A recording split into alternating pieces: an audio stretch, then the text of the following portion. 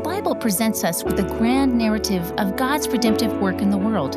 But for many of us, parts of the Bible can seem confusing, disjointed, or even irrelevant. Today, Tim Keller is teaching on the big story of the Bible, examining how each part fits together to reveal the character of God and His purposes for us. After you listen, we invite you to go online to gospelandlife.com and sign up for our email updates. When you sign up, you'll receive our quarterly newsletter with articles from Dr. Keller as well as other valuable gospel-centered resources. Subscribe today at gospelandlife.com. The scripture this morning is taken from the book of Genesis, chapter 1, verses 1 through 3, and the Gospel of John, chapter 1, verses 1 through 3, and 10 through 14. In the beginning, God created the heavens and the earth. Now, the earth was formless and empty. Darkness was over the surface of the deep, and the Spirit of God was hovering over the waters. And God said, "Let there be light." And there was light. In the beginning was the Word, and the Word was with God, and the Word was God. He was with God in the beginning.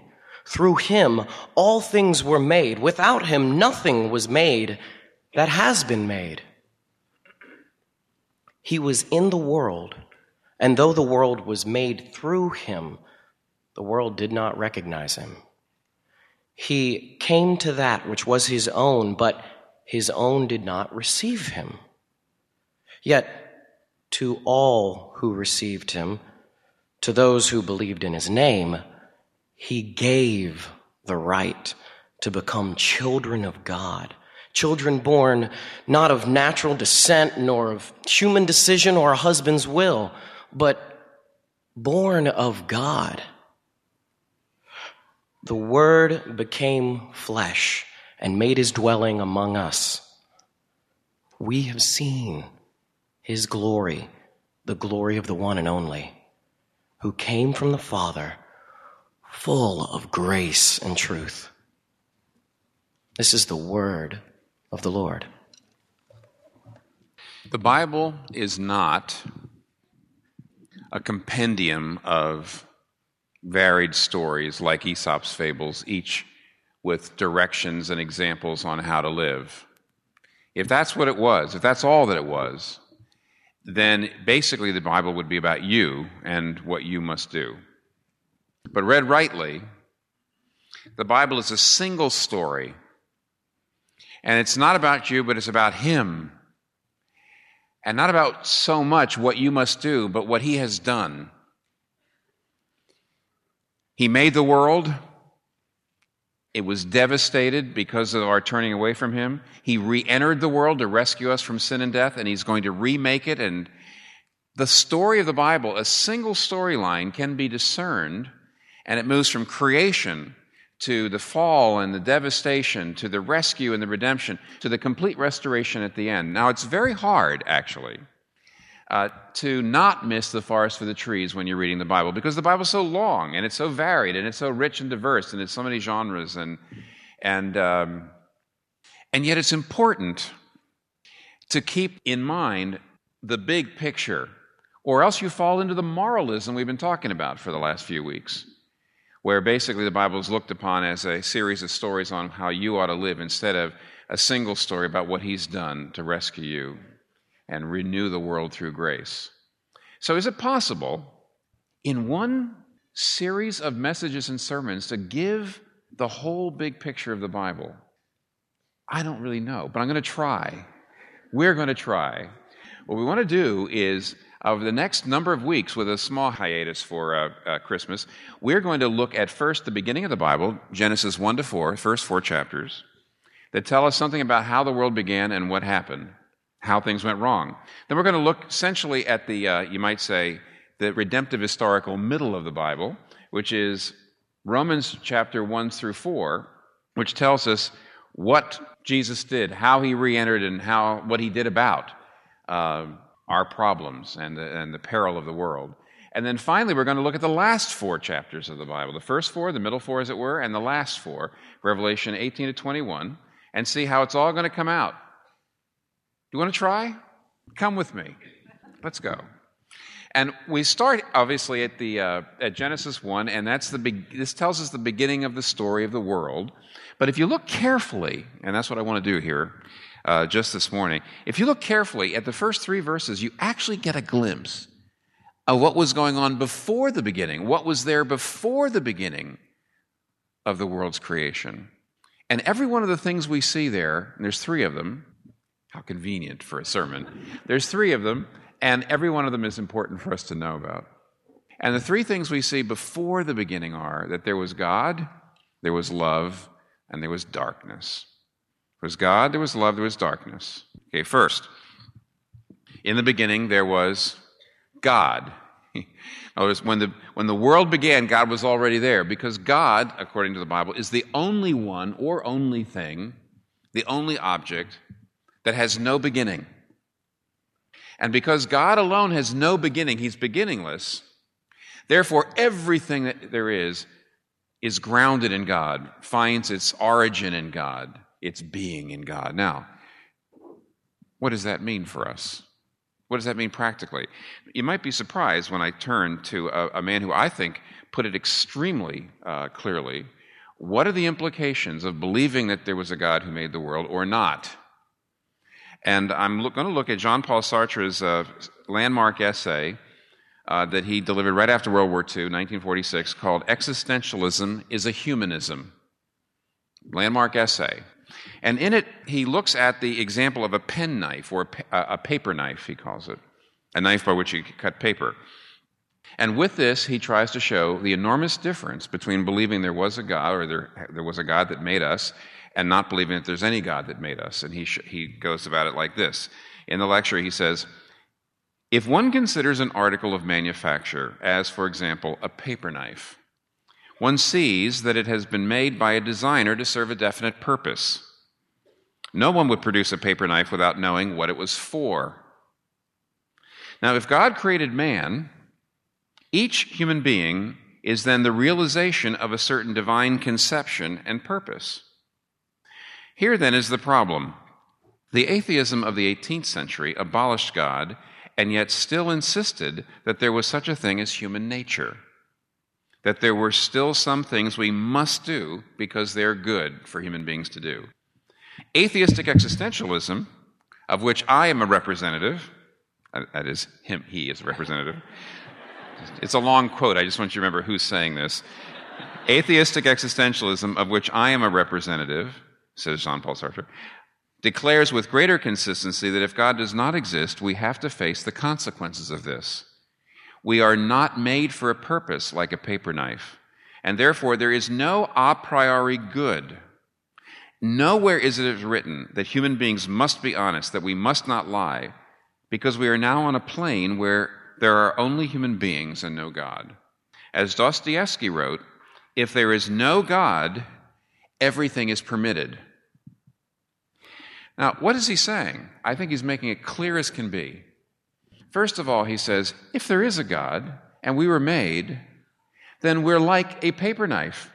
A paper knife can be said to be good or bad only because it was made for a purpose. It'd be silly. If you say, is that a good paper knife or a bad paper knife? Who knows, unless you know what it's for. And if it was made for cutting paper, then it's good if it cuts paper, and it's bad if it doesn't. Not only that, but it is good for a paper knife to cut paper and not to try to carve marble. If you try to carve marble with a paper knife, you're going against its purpose, and therefore you will either ruin the paper knife and or maybe even ruin the marble. And so if the paper knife was made for a purpose, it's good or bad, and there are good things for it to do or bad things for it to do. But he says, and if human beings were made by God, then there is such a thing as things that all human beings must do, which is good, or all things human beings must do because they're bad. But if God did not make us, if we're not here for a purpose, there is absolutely no way, he says, of talking about right and wrong and good and bad. The good news, says Sartre, is that you're absolutely free. You can live any way you want.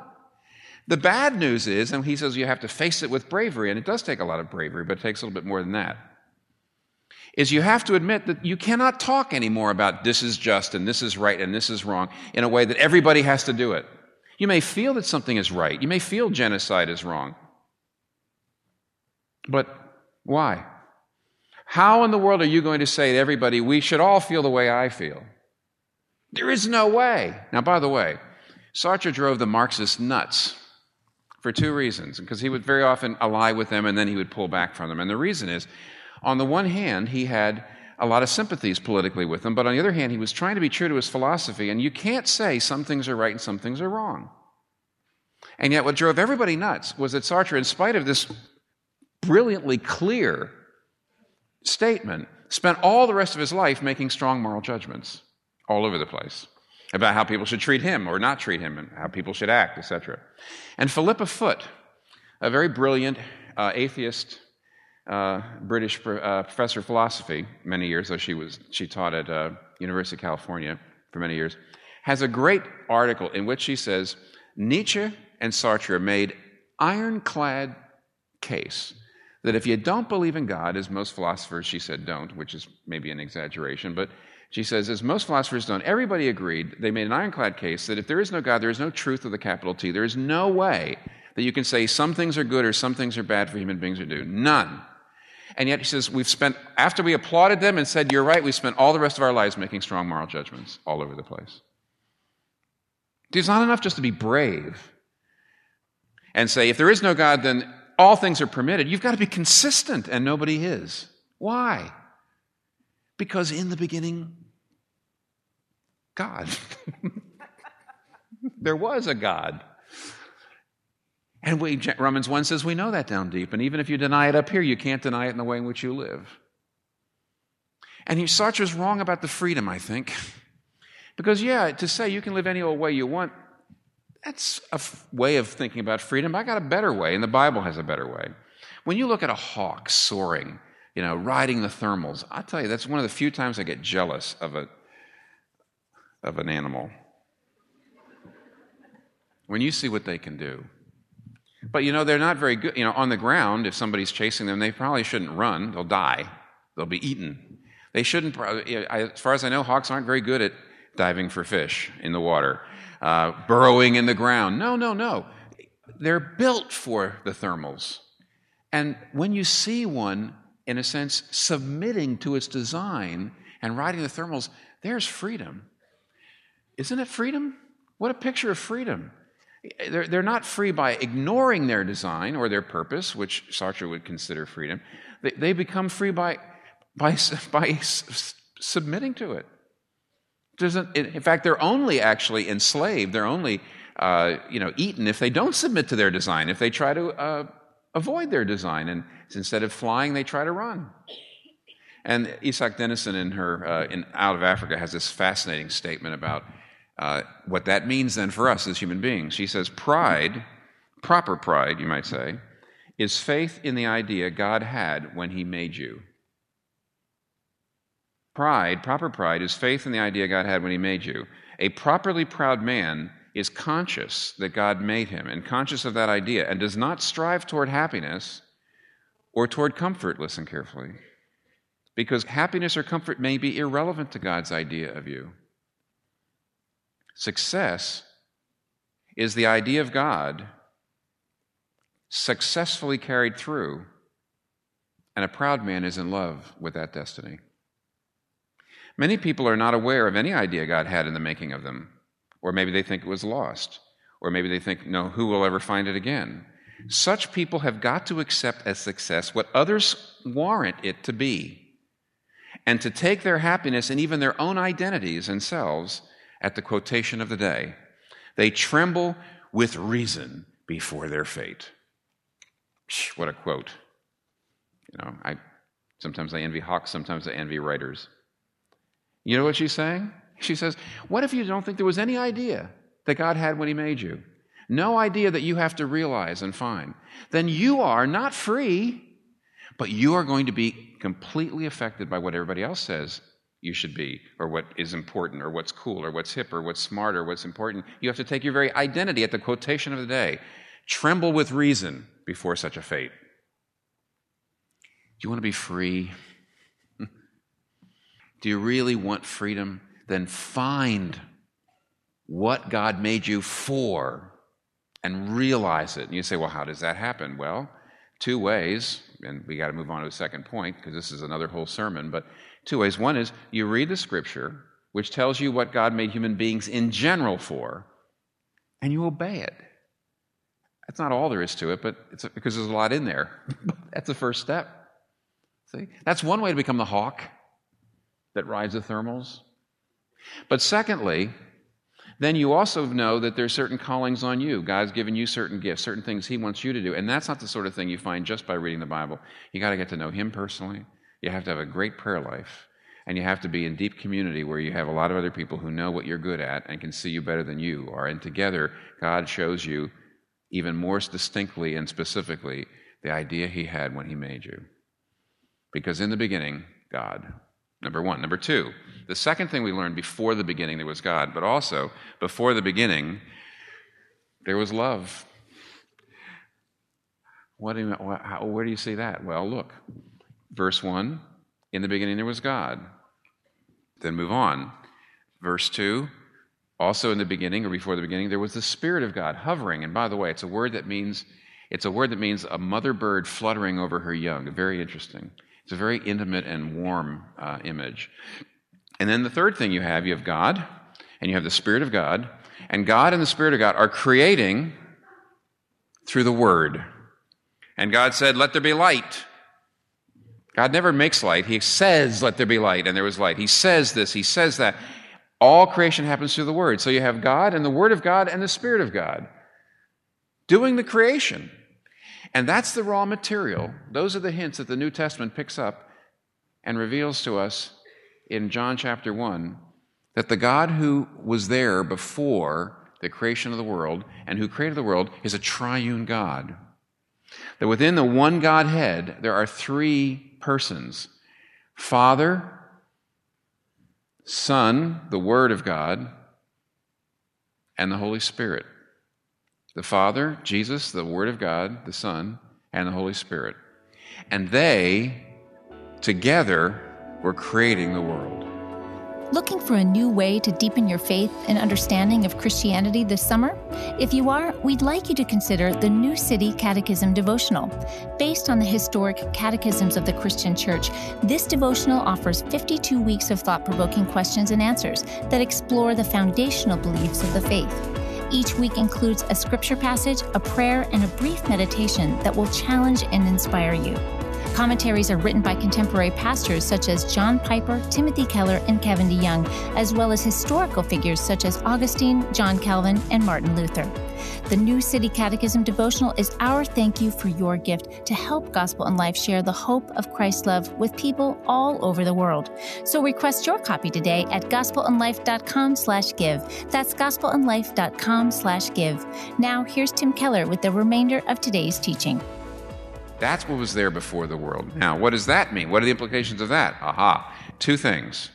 Two enormous implications, and the most practical implications possible if you're living in a place like New York City. Number one, first of all, what does this mean? It means the primacy of relationships. Would you think with me for a second? Most people, most religions believe that there's a God, but they think of God in a unipersonal way. Most religions, most unipersonal way. And we all know that love is something that can only happen between persons. And therefore, God could not have had any love, such a God could have no love until a universe of beings or persons was created with whom He could have love. Okay. And what that means then is, here is this God, a unipersonal God, imagine this unipersonal God, creating the world in power, and then comes love. So first love, first power, then love. Power is more fundamental than love. Love comes in later. Love is something peripheral. Love is something that comes out later. At the root of the universe, then, is power. At the essence of God is power. And love is secondary or tertiary or, kind of peripheral. The essence of ultimate reality, then, is power. But what if what Jesus tells us in John chapter 17 is true? That from all eternity, the Father, the Son, and the Holy Spirit, from before the foundation of the world, Jesus says, we're glorifying each other. To glorify each other means to praise, to honor, to love And Jesus says, before the beginning, beginninglessly, there was love inside God. God was love. Now you know what God was love means. God was literally love, not just loving. The Father, the Son, and the Holy Spirit were knowing each other and loving each other and delighting each other from all eternity. And out of that comes the power for creation. Love before power. Love before creation. It all comes, creation, the universe, comes out of love and relationships. That's the ultimate reality, not power. Now, what does that mean practically? I said this is the first thing, the primacy of relationships. We live in a society, and in particular, we live in a city with a certain set of cultural values, and there's a hierarchy of them. And here's what the New York City culture tells you. Relationships are nice. Nobody comes here for relationships. It's incredibly hard to maintain relationships. New York City, the jobs are structured so what's really important is achievement, money, career advancement, and power. And it's structured in such a way, not only jobs, but careers are structured in such a way in our culture, increasingly, that it's almost impossible to maintain friendships and still be doing well. And actually almost impossible to maintain a marriage and a family and still be doing well. Now, if there is no God, then the reason you and I are here is through violence and power. Strong eating the weak, that's it, that's all. Power is the ultimate reality. And therefore, the New York City culture is perfectly fine, because it's right in line with what real ultimate reality really is. But if the Bible's right, and it is, and the triune God created the universe, then for you to continually make choices, life choices that put personal advancement over community, loving relationships, marriage, family, things like that, for you to always be putting career and advancement ahead of relationships, you're going to be eventually dashed on the rocks of ultimate reality. You were not built for that kind of life. The world was not built that way. Ultimate reality is the primacy of relationships, not achievement, not advancement, not personal pleasure. That's the first implication. It's a huge implication. If this is right, then New York City culture is way out of whack. Number one. Number two, it's not just talking about the primacy of relationships. This is teaching us about the nature of those relationships. When Jesus Christ says the Father, the Son, and the Holy Spirit were glorifying each other, now the word glorify doesn't just mean to love. It's a kind of love. To glorify means to honor, to bow before. It's an amazing word, actually. And what it's actually saying is that the Father, the Son, and the Holy Spirit were other-oriented. Each of them was holding the other two at the center of their being. Each of them, as it were, circled the others and loved and honored. And therefore, as my friend Don Carson says, studying John 17, there is an other orientation in the very being of God. That at the very heart of God, this is really something. If God is triune, then we can see the very essence of reality is to put the needs of the other ahead of your own, is to defer, is to serve, is in a way to abdicate. And that means selfishness is absolutely at loggerheads with ultimate reality. Self-giving, mutual self-giving is what we're all made for. Mutual self-giving, in which each person around is doing everything to say, no, not my needs, yours. And if everybody's doing that, you actually have a kind of paradise. And if that's the essence of the Trinity, and that's the essence of the kind of relationships we ought to be in, what does that mean? C.S. Lewis has this masterful spot in his book, Mere Christianity, where he talks about this. He says, in self-giving, we touch a rhythm, not only of material creation, but of all being. For the eternal Word, Jesus Christ, gives himself in sacrifice. But when he was crucified, he only did, in the wild weather of his outlying provinces, that which he had been doing at home in glory and gladness from before the foundation of the world. For the Son glorifies the Father, and the Father glorifies the Son. You see, the self-giving is what is ultimate reality. And so Lewis goes on and says, so, from the highest to the lowest, self exists to be abdicated off the throne. Listen, from the highest to the lowest, self exists to be abdicated. And by that abdication, it becomes more truly self, to be thereupon yet the more abdicated, and so on forever. This is not a law which we can escape. The only thing outside the system of self-giving is hell, hell's fierce imprisonment of self-absorption. No, self-giving is absolute reality. Now, the reason I've still got a marriage that is a joy after these years is because my wife and I discovered that self is made to be abdicated. The reason this church is still here is because untold numbers of leaders and members have come to realize self is meant to be abdicated. That's ultimate reality. To defer, to serve, to forgive, to give. And you say, oh, does that mean I'm supposed to let other people walk all over me? No, because that would, see, you're doing your self-giving. Self-giving is in service, right? And the worst thing you could possibly do to somebody is let them sin against you. But you draw a line and you say, you can't do this for their sake, not for your sake. If you're drawing lines for your sake, you are going to dash yourself on the rocks of reality, because all your boundaries are selfishness. And everything about the way in which you're living your life is selfishness. You're going to destroy yourself. You're going to destroy the people around you, because this is ultimate reality. The primacy of relationships and mutual self-giving relationships, self, from the highest to the lowest, self exists to be abdicated. Do you understand that? Because that's what was before the beginning. Now, before the beginning there was God. Secondly, before the beginning there was love. But now thirdly, before the beginning, we need to at least notice this, that there was darkness. Darkness. Yeah, look. It says, and now the earth was formless and empty. So shapeless chaos, right? And darkness was over the surface or the face of the deep. I like the old King James, darkness was upon the face of the deep. Okay, what does that mean? When God begins to speak, under his word, the darkness and the chaos dispels, and there's orderliness and there's light, right? There was a primordial chaos and darkness. When God speaks, when things that come under his word, there is orderliness and light. So what? Here's what. If you go back into Exodus chapter 5 to 10, there's the very famous account of Moses coming to Pharaoh to try to get the children of Israel out of bondage and slavery in Egypt. So he goes to Pharaoh and he says, let my people go. And Pharaoh won't do it. So what does he do? Well, God begins to smite Egypt with plagues. You know, for a long time, I used to wonder why in the world Pharaoh was so stubborn. Couldn't he see that this was God's hand? But if you actually look carefully, you begin to realize why he might have been in some doubt. Because all the plagues are incredibly natural. You know, the first plague, God smote the Nile in such a way that everything in it died. Well, what happens as a result of that? Well, the frogs are driven out into everybody's houses, so there's an infestation of frogs, and then they all die. But when the frogs die, all the carcasses are around. Next thing you know, have an infestation of gnats and flies. And as a result of that, suddenly there's an epidemic, and the cows and the cattle die, and then the people begin to die.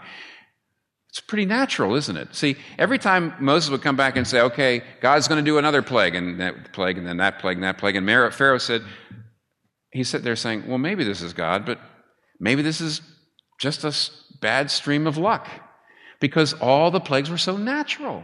It was nature seemed to be falling apart, and sometimes it does. They were natural disasters.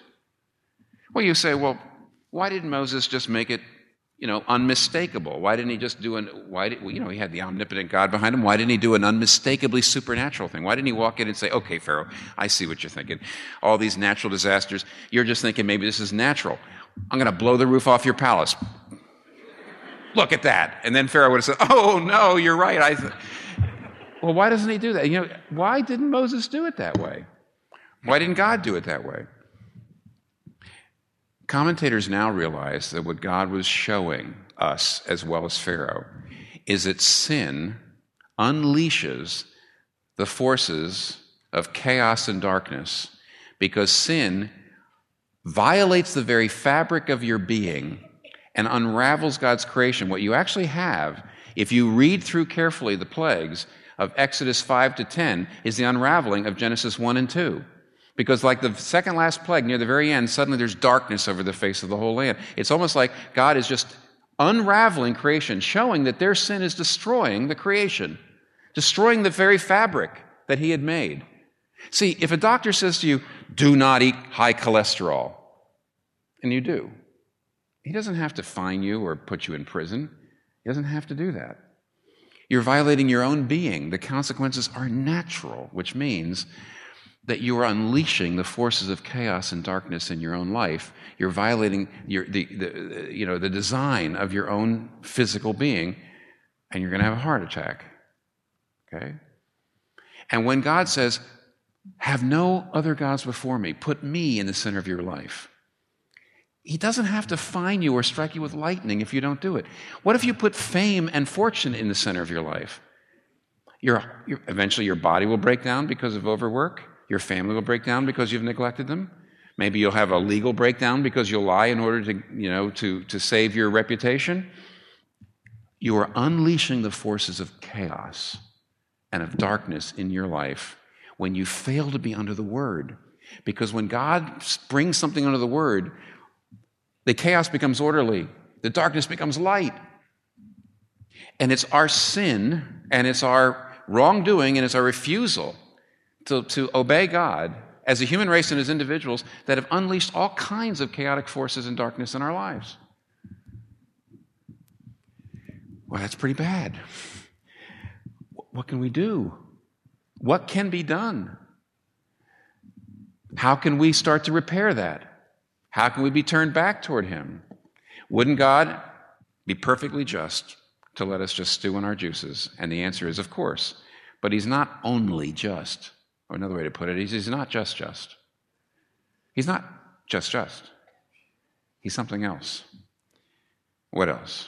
Well, in Matthew 27 we read, from the 6th hour to the 9th hour, darkness came over all the land. And at the 9th hour, Jesus cried, my God, why hast thou forsaken me? And at that moment, the earth shook, and the rocks split, and the tombs broke open, and the bodies of people who had died were raised to life. What's going on there? Here's what's going on there. Think about the plagues. The chaotic forces of disorderliness and unraveling and darkness and disintegration, they were falling on Jesus. Remember Moses' rod? This is the rod of justice coming down on Jesus. Remember the Nile turning to blood? This is Jesus' blood and water flowing mingled down. Remember the death of the firstborn? This is God's firstborn dying.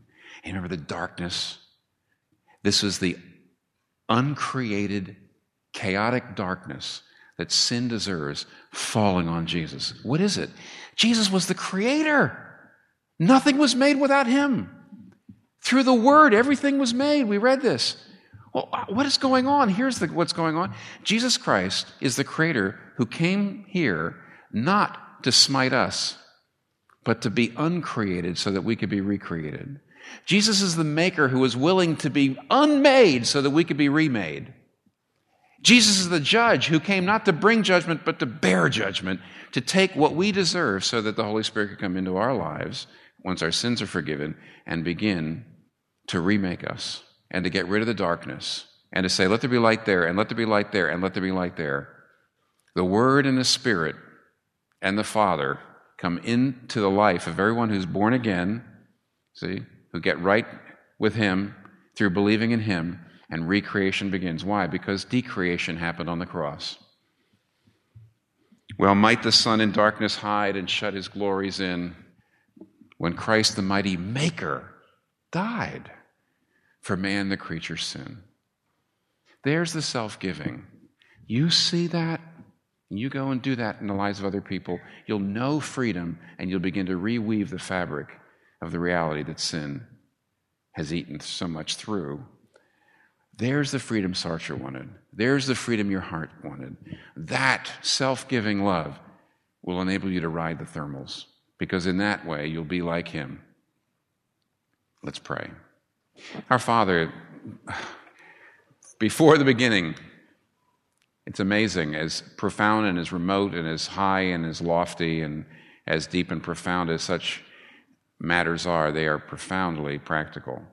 They tell us something about our priorities, how we spend our time. They tell us they convict us of our own selfishness in our relationships right now. We thank you, Lord, that doctrine is always practical. We thank you that your truth is always brought home to us in a gracious way because it always comes through the cross. It never just falls upon us and weights us down and makes us feel awful. It lifts us up and comforts us and renews us, and we thank you for that. We pray that you'd be with us as we travel through the whole story of the Bible, and we ask that you would help us to see that self exists to be abdicated, thereby it becomes more truly self. Help us to understand that in the context of the gospel of Jesus. It's in his name we pray. Amen. Thank you for listening to today's teaching. We recognize that many of you will want to respond to the news of Tim's passing. If you would like to know more about how to share your condolences, or to share a story of how Tim's writing or teaching helped you, or if you just want to know how you can pray, please visit gospelandlife.com/remembering. This month's sermons were recorded in 1996 and 2009. The sermons and talks you hear on the Gospel and Life podcast were preached from 1989 to 2017, while Dr. Keller was senior pastor at Redeemer Presbyterian Church.